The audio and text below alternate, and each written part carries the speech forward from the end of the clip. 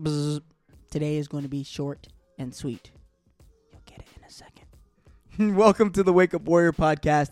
It is your guy, Joe, and today's Morning Minute is about the beeline. A beeline is a straight line between two places. Now, how do they do it?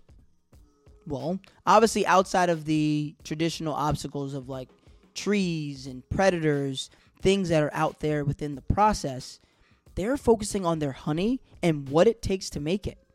They're not worried about competition. They're not worried about comparisons. They aren't looking at other hives with binoculars like, oh my goodness, do you see that Jerry is over there with that flower? No, they're worried about themselves, man. They're worried about their process. So this week, my question to you is this. Outside of the traditional obstacles that come with your process, what is distracting you from making the honey or things that rhyme with it? Take care and be well. So bee references aside, if you like the podcast, please give it a rating and a review. And don't forget that sharing is caring. Thanks all of you for tuning in the way that you do. It has made this experience amazing.